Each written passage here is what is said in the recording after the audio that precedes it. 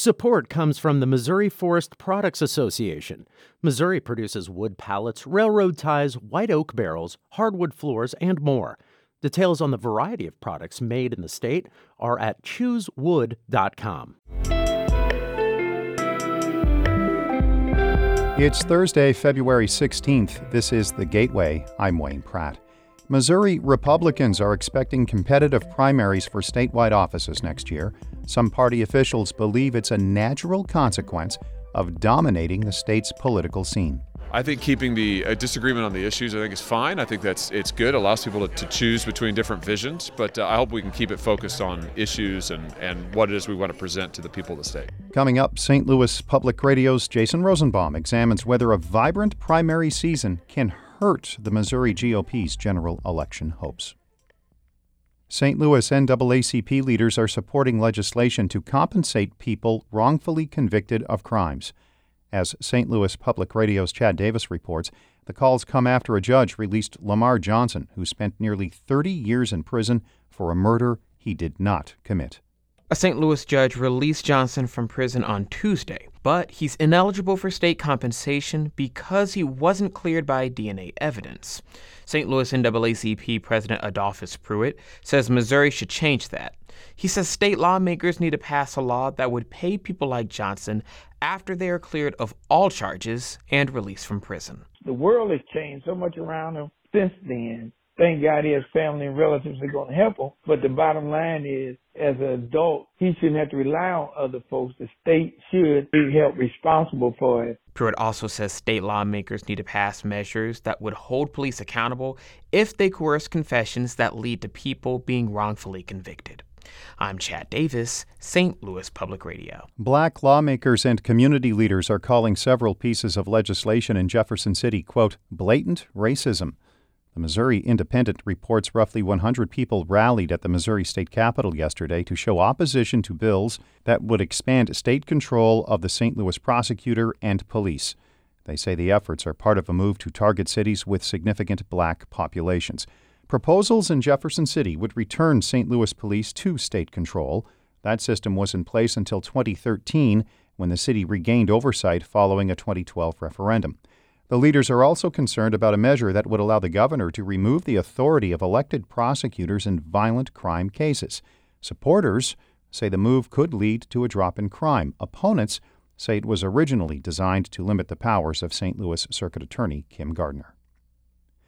Illinois Governor J.B. Pritzker will visit a Metro East preschool today as he launches a tour to support his call for a $250 million investment in early childhood education and child care in the state.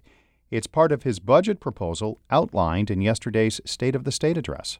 The long-term investment that has the greatest return for taxpayers with the most positive social and economic impact that I have ever come to you with. It's called Smart Start Illinois, and it will make our state the best place in the nation to raise young children. The 4-year plan would include universal preschool for 3- and 4-year-olds, pay raises for child care workers, and an expansion of home visits. Pritzker is also proposing an additional $500 million for K-12 education and an extra $100 million for grants to help students afford community college and state universities. At least one Metro East legislator is supporting Pritzker's budget priorities.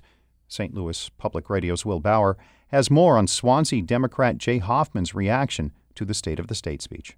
Hoffman, who represents parts of St. Clair and Madison counties, says he appreciated the $250 million proposal to fund early childhood education and child care. The governor also proposed investments in higher education and infrastructure.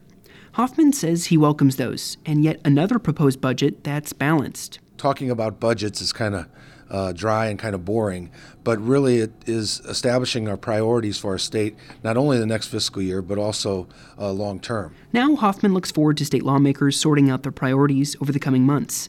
The session is expected to wrap up in the middle of May. In Springfield, I'm Will Bauer, St. Louis Public Radio. The St. Louis Symphony Orchestra will perform at various venues throughout St. Louis next season, including Stiefel Theater.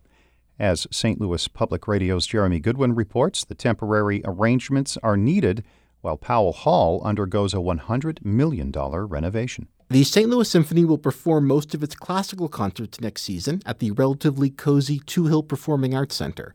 When the orchestra plays along with a film or interprets the work of pop artists, it'll more frequently do that at the larger Stiefel Theater. Unity Kull is the orchestra's vice president of marketing. She says they're working to lure pandemic-weary patrons back to concerts, and playing new places could help. We are looking at this as an opportunity for audience development, to be in the community, to perform in different venues, to meet more people where they are. Orchestra leaders say the construction at Powell Hall could be complete in time for concerts to resume there in spring 2025. I'm Jeremy Goodwin, St. Louis Public Radio.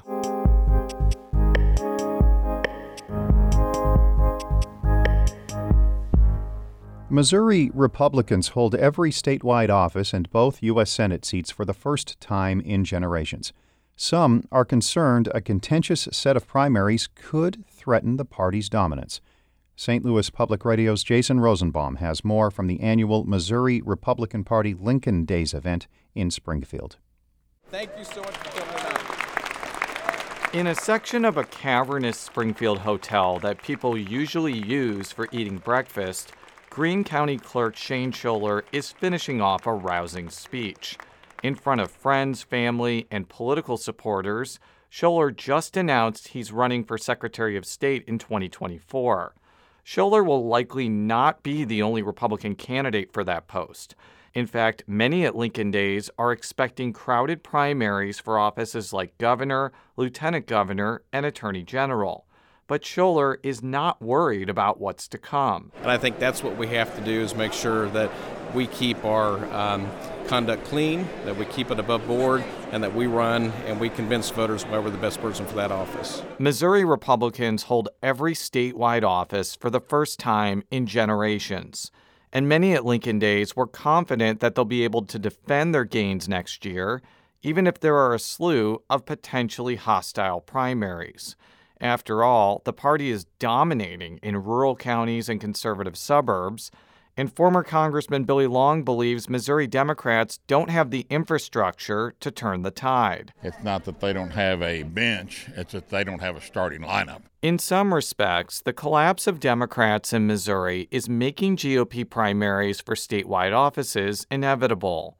State Senator Bill Eigel, for instance, is likely to compete with Secretary of State Jay Ashcroft and Lieutenant Governor Mike Kehoe for the governorship. And we're becoming increasingly a primary state where really the future direction of the state is being decided in August and not necessarily November. And I think that's a testament to how the national Democratic brand has hurt the Democratic State Party, and how the values that Republicans are talking about are really reflective of what a strong majority of Missouri wants to see enacted and went into policy. But not everyone at Lincoln Days is convinced the good electoral times will last forever.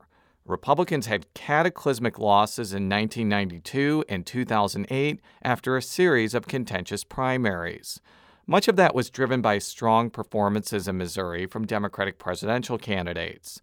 And while it's unlikely Democrats will win Missouri's electoral votes next year, U.S. Representative Eric Burleson says Missouri Republicans could suffer if their party's presidential nominee is underwhelming. If it becomes like a Mitt Romney or a McCain, absolutely. I think that people they're not inspired by those kind of candidates. The presidential contest is not the only potential complication for Missouri Republicans. Many GOP activists are bracing for a ballot item that could repeal Missouri's ban on most abortions. And some worry that measure could rev up turnout in November 2024, which in turn could help Democratic candidates. And while GOP activist Chris Gron-Howard of St. Louis County does not necessarily believe Democrats are in a position to win statewide races, he adds that Missouri Republicans should not be so distracted by contentious primaries that voters erase some of their policy victories. And if your scenario plays out and we have an abortion initiative petition and it passes and undoes 20 years of Republican legislature on pro-life movement, that will go down as the single greatest failure of every person who served in the legislature in the last 10 years. At least one prominent Missouri Republican doesn't think that primaries are bad for his party. Before getting elected to the Senate in 2018, U.S. Senator Josh Hawley ran in a GOP primary for Attorney General that was widely considered one of the nastiest contests of 2016. He ended up winning the general election in a landslide that year, as did other statewide candidates who emerged out of Republican primaries. I think keeping the disagreement on the issues, I think, is fine. I think it's good. It allows people to choose between different visions, but I hope we can keep it focused on issues and what it is we want to present to the people of the state. With a potentially expensive re-election campaign looming, Holly is banking on Missouri Republicans coming together next year, even if they're divided over who should fill key statewide posts. I'm Jason Rosenbaum, St. Louis Public Radio. Our Fred Ehrlich edited that report. Before wrapping up, thousands of football fans lined Kansas City streets yesterday afternoon for the Chiefs' Super Bowl victory parade. That includes Ashlyn Vaughn and Sammy Vanzanti, who cannot contain their excitement when they got close to the game's MVP, Patrick Mahomes. Patrick came right in front of us, and then he was you came up and then he touched your hand! If you couldn't make that out, at the end, they were thrilled that Mahomes actually touched their hands. The parade and victory rally follow the Chiefs' second Super Bowl win in 4 years. They beat Philadelphia in the big game last weekend. The Gateway is a production of St. Louis Public Radio, a listener-supported service of the University of Missouri St. Louis. Music by Ryan McNeely of Adult Fur. I'm Wayne Pratt. Support comes from the Missouri Forest Products Association. Missouri produces wood pallets, railroad ties, white oak barrels, hardwood floors, and more. Details on the variety of products made in the state are at choosewood.com.